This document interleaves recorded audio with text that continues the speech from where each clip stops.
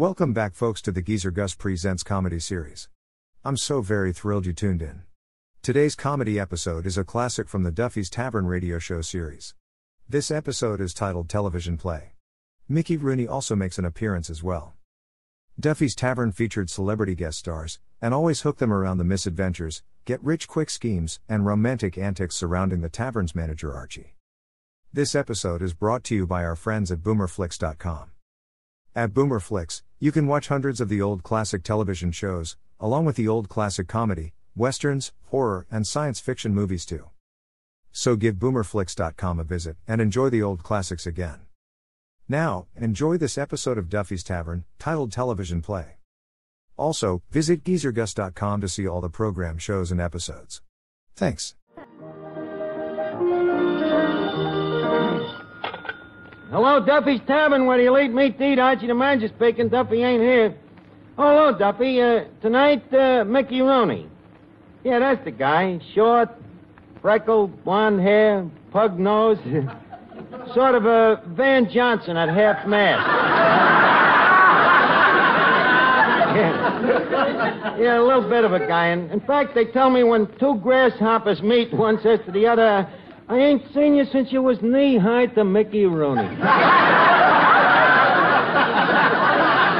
That's right. His size is a bit of a problem, too, especially in Hollywood.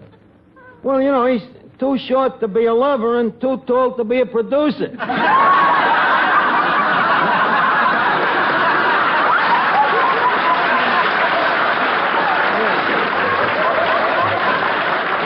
He's coming down to the tavern tonight to star in a new television show I'm writing. Television, Duffy, TV, or, as they call it in the trade, voodoo. Huh? Well, Duffy, let me put it this way. You know the saying, vaudeville is dead? Well, television is where you watch the funeral. Yeah. Well, I think, Duffy, I think Rooney should be great for television. Well, sure, they got them little 7-inch screens. He's a natural. Well, look, Duffy, I'm busy now. I'll call you back. Hey, Archie, what's this about you writing a television program? That's right, Miss Duffy. I'm going to get into television while it's still in its infancy. What are you trying to do, stunt its growth? Besides, what do you know about writing television? What's to know? I wrote radio plays. Television is exactly the same, except you dub in the faces. Well, if you take my advice, you'll forget television and stay right here where you got a steady job and the security of $15 every week. You call that security, Miss Duffy? I've had me back to the wall so long, the handwriting is on me. Now, look, Miss Duffy, hello, Miss Duffy. Oh, hey, did you hear it? Hey, did you hear that news? There's no reason you shouldn't hear it twice. You read 2 newspapers, don't you? Eddie, may I repeat? Yeah. Go ahead. Did you hear the news? Archie's writing for television. Ain't they having enough trouble? Look, don't laugh television off, Eddie. It's a big thing, and in fact, I often wonder how people ever got along without it. I don't know. Just lucky, I guess. Eddie, from the tone of your inference, I gather you don't like television. Oh, it's all right while you're sitting at a bar watching it. Just that I don't like the after effects. You mean the eye strain? No, the hangover. Yeah, you're right, Eddie. Speaking personally, I'll still take radio. Radio. Miss Duffy, I see you're still living in the medieval ages. Why don't you get up to date and realize that the future always progresses the past? We got to advance. The television is to radio what the caliper is to the old-fashioned slide rule. What does that mean? With a thought that deep, one does not stop to analyze.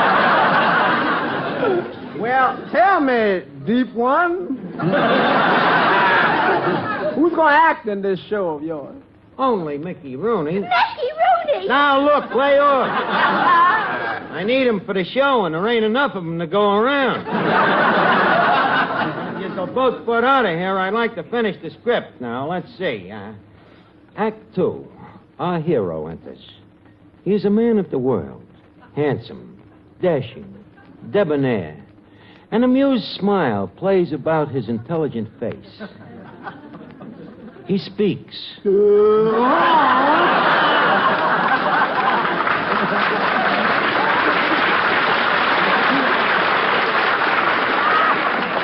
Hello, Finnegan. What you doing? I'm writing a play for TV. That's nice. TV who? It ain't a who, Finnegan. TV is slang for the idiom. In other words, well, what is it that people go into the living room for every night and turn out the lights and watch for hours? The dame next door.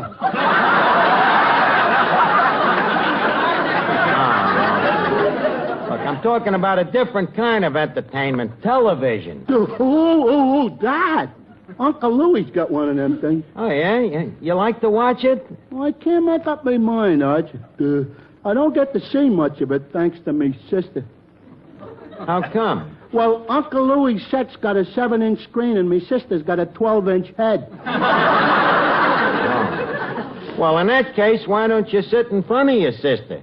That's where me Uncle Horace sits. Well, if he's sitting in front of her, how can she see? Well, she can see. You know Uncle Horace. Oh, yeah, the one with the hole in his head. Yeah. He thinks television is wonderful. He would. By the way, what's this television show that you're writing on? Well, it's sort of a soap opera. Arch, I wish you wouldn't use that word. Opera? No, soap. Every time I mention that word around the house, me old man washes me mouth out with dirt. Well, I'll tell you what. To make your old man happy, I'll change it. I'll write a dirt opera, Finnegan. Hi, Arch. Well, Joe Moran. Hey, Joe, you're a radio guy. What do you think of television? I don't know. I don't drink. I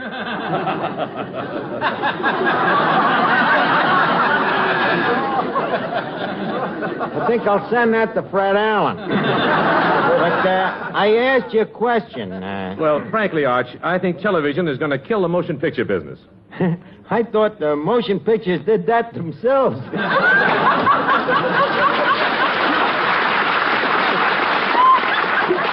That's very, very funny. Mind if I send that to Fred Allen? Where do you think I got it? Well, anyway, when I'm driving that, Joe, you know I'm writing a television show. Oh? Well, when does it start? Well, as soon as I find a sponsor. A sponsor, huh? Yeah, you know, a censor with money. Well, any chance of a job in this show, Arch? Acting? Yeah. Oh, it could be, but would you mind first giving me an audition? Oh, not at all. I'd like to make sure that you can run the gimlet of emotions. Now, leave me see you register, for instance, love. You know, like Charles Boyer. Okay. Toujours l'amour, Truchet. Hedy, come with me to the drugstore. I will shower you with Truchet, the creamy, fragrant hand lotion that keeps hands feeling smoother, looking lovelier. This is the hottest lover since Lanny Ross. Look, Joe, try another one. See what you can do with sorrow. Okay, get a load of this. Oh, please, don't take away my bottle of Truchet. What would I do without it? It's different from other hand lotions because it has a unique beforehand extra that protects hands from chapping. Well, how's that for sorrow, Arch? Pretty sorry performance. Would you like to try for fright? Okay. Don't be afraid.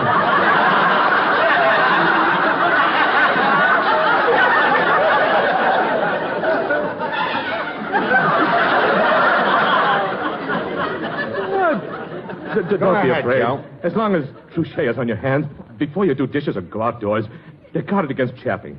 Water chapping as well as weather chapping. Well, Arch, how was that for fright? Frightful. Well, Arch, you mean my acting leaves something to be desired? It leaves something, Joe, but it ain't to be desired. Hey, wait a minute. Excuse me, Joe. Eddie, look who just come in. Mickey Rooney. What? There, walking in under the swinging doors. Eddie, Watch me flatter the guy. Well, Gary Cooper.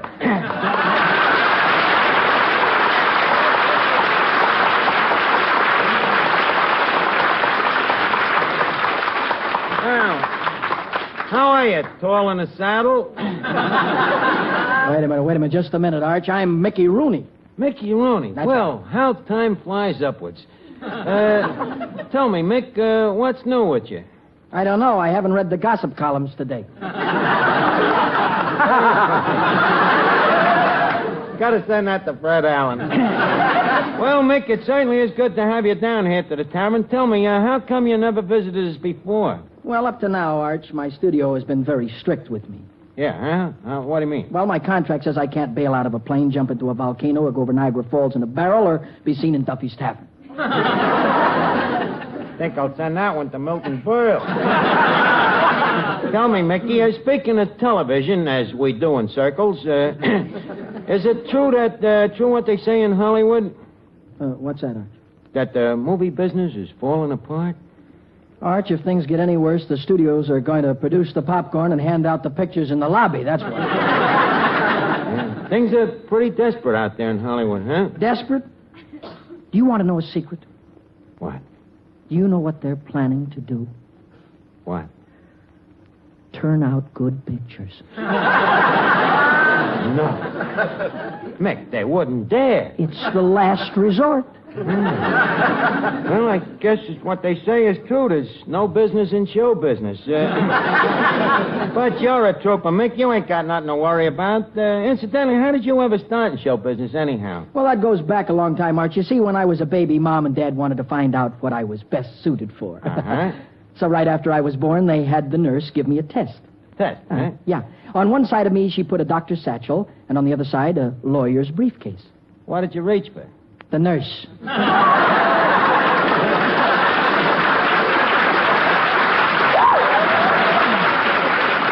see. So, they decided to make you an actor then, huh? Yeah, that's right. I went into vaudeville with my mom and dad. Yeah, huh? How old was you then?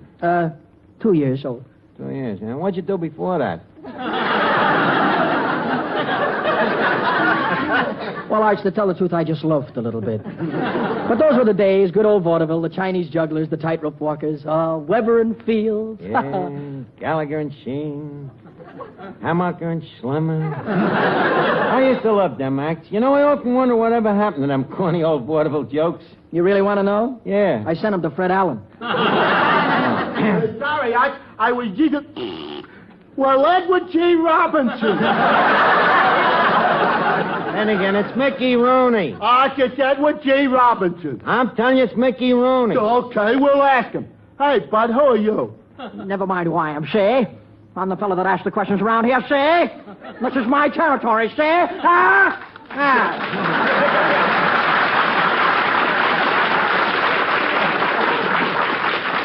You're right, Arch. It's Mickey Rooney.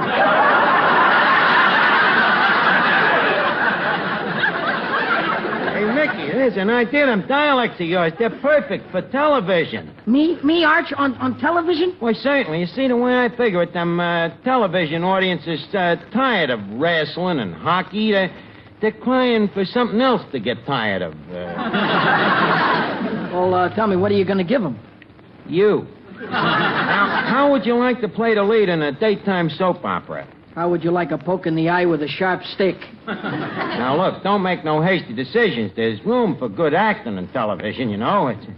It's a medium where if anything is well done, it's rare. You can send that one back to Pick and Pat, too. Look, Mick, please, don't be jovial about this. You got your future to think of. You know, you've been around a long time now, and you ain't getting no taller, kid. Now, please, don't pass this up. Don't be a schmo, you know. There's a lot of room in television for tall, handsome, good-looking types like yourself. That did it. The schmo must go on.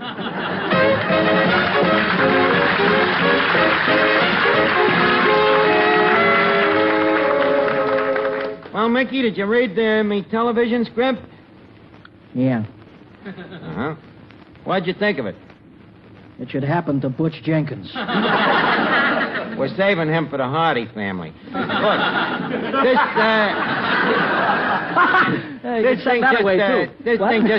it just looks bad on paper. Wait till you hear it. Now, leave us run through it. You see, in the first scene, you play a married man. By the way, you've been married, ain't you?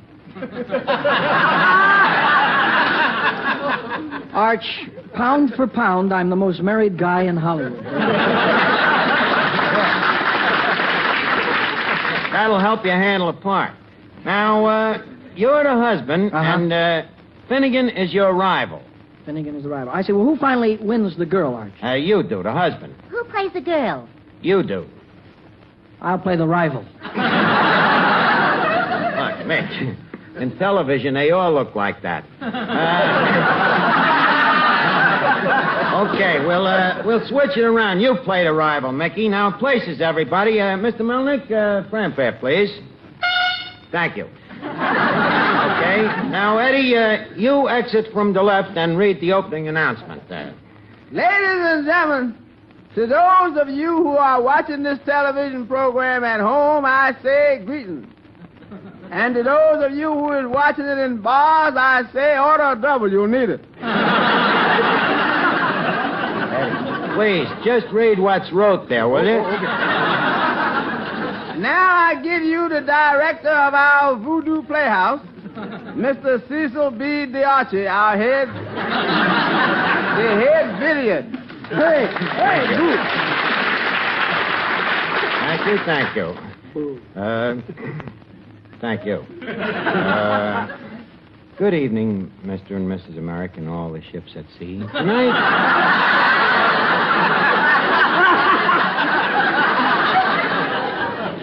Tonight we bring you another episode in the true life story of lovable old John and his pretty young wife, lovable old Mary. A story that asks the question, can two people in love find happiness? As our scene opens, John, a brilliant young banker, unexpectedly returns home from his office to find his wife, Mary, making love to the Iceman. A typical American family. As our story begins, we find lovable old Mary speaking to lovable old John. What's the idea of coming home so early, you jerk? Good evening, Mary. Mary, don't think me suspicious, but why is that derby hat hanging in the hallway? I'm taking trombone lessons.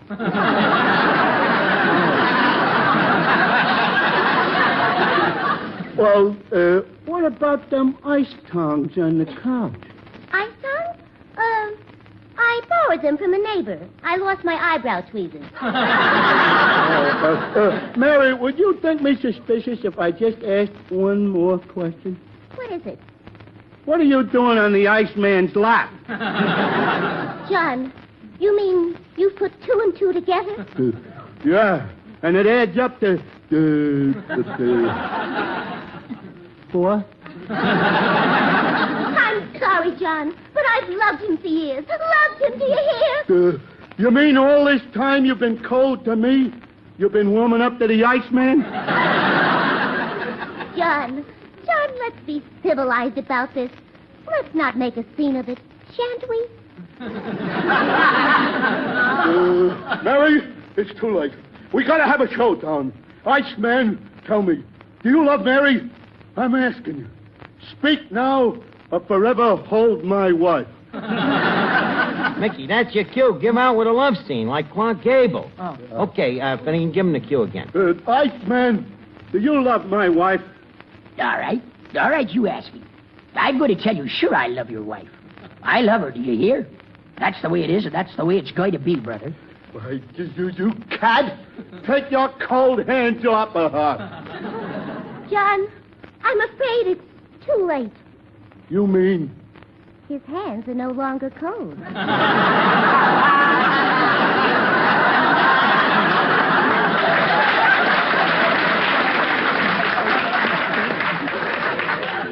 I'm leaving you. Do you hear?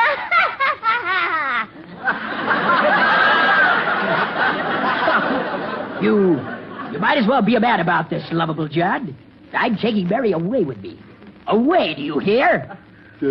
Lovable old Mary. Is this true? Yes, lovable old John. This is the end.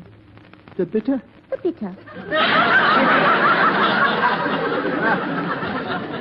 Well, it had to happen to somebody. Good luck to you. Well, so long, sucker. I hope there's no hard feelings. Sucker, huh? Little does he know I didn't pay the ice bill.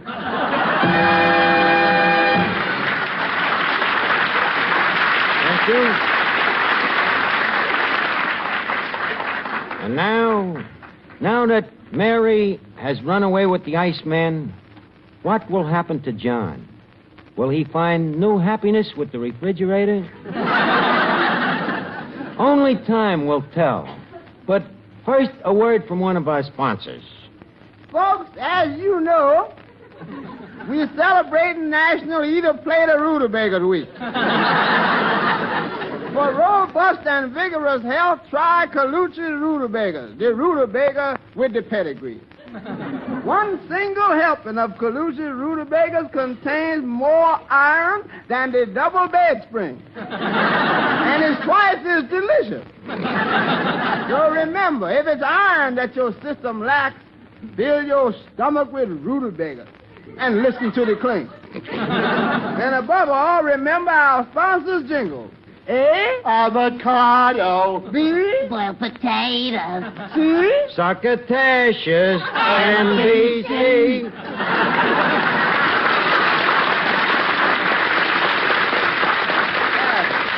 And folks, back to our smell-o-vision. I'll ignore it.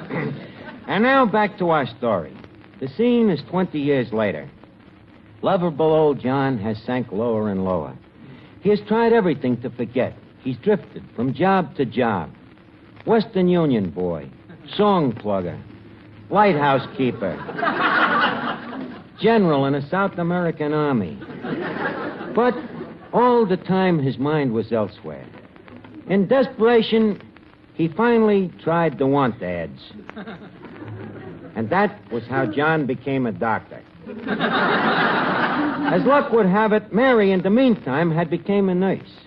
Our next scene is in the hospital. The head of this hospital is the famous Dr. Gillespie, played by Mickey Rooney. That's you. I thought I was the Iceman. We're short of actors.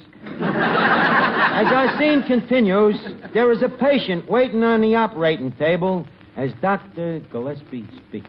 Now, see here, Nurse Mary. I want you to prepare this patient for surgery. Looks like it's going to be a very delicate operation. Then only you can operate, Dr. Gillespie. You, with those skillful, highly trained, sensitive surgeon's hands. Will you do it? No, hang it all. On my last operation, I seem to have sewed my fingers together. Then who will operate? I'll find out, nurse. Is there a doctor in the house? I say, is there a doctor in the house? I am a doctor. You are a doctor? Yes. I am lovable old Dr. John. Nurse, have you got the scalpel? Yes, doctor. What does it read?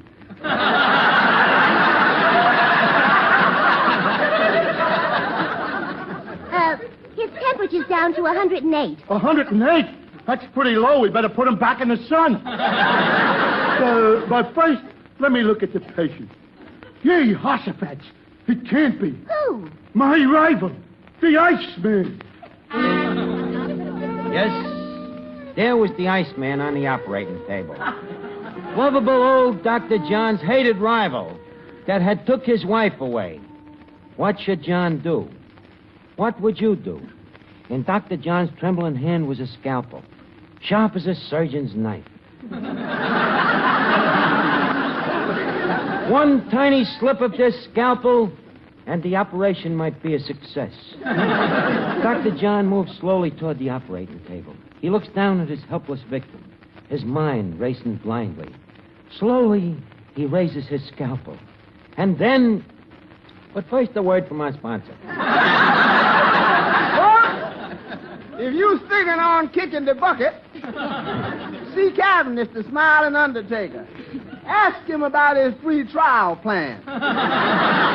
Only 20 easy payments. Folks, here's your chance to drop dead and save money. And remember our slogan, have a Cavendish funeral while you are still young enough to enjoy it. And now, back to our television play. Thank you, Eddie Green. Scalpel poised in midair, Dr. John hesitates as he faces the most momentous decision of his life. He thinks of Mary and the Iceman, and words from the past streak up through his subunconsciousness. I'm taking Mary away with me. Away, do you hear? Yes, John, and I'm leaving you. Do you hear? Dr. John, snap out of it. What's the matter, Doctor? Hearing voices? Yeah, but don't worry. I hear him all the time. Well, tell me, have you made up your mind, my boy? Will you operate? Yes. Even though the Iceman is my hated rival, I'll still operate. Ah, stout fellow. Doctor, Yeah? shall I burl the instruments? No, let's just fry him for a change. Dr. John? Yes? Dr. John, we'd better hurry. The patient seems to have trouble with his breathing. I'll soon put a stop to that. Quick, Nate. Quick, ether. Ether. Ah, that clears me head.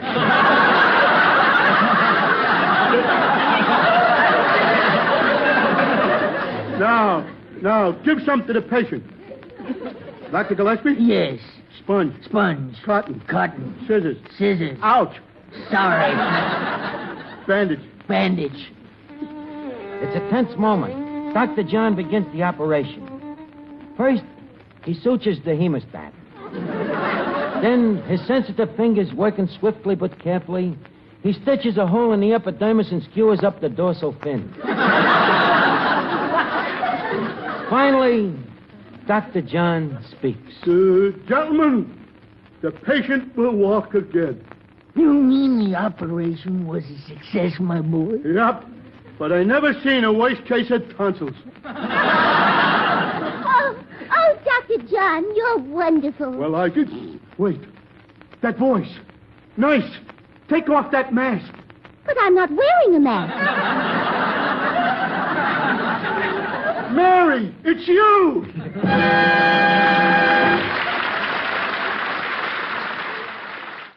I hope you enjoyed this latest Geezer Gus Presents episode. Stay tuned for the next exciting episode. Please check back often, and make sure to subscribe to my podcast, so you won't miss the new exciting episodes. In the meantime, scroll up or down to find other exciting episodes to listen to. Don't forget to visit geezergus.com to see and listen to all the program categories and episodes. I really want to say a special thank you to all of the Patreon supporters for helping to keep Geezer Gus Presents online. Your support is truly appreciated. Thanks for stopping by. Bye-bye for now.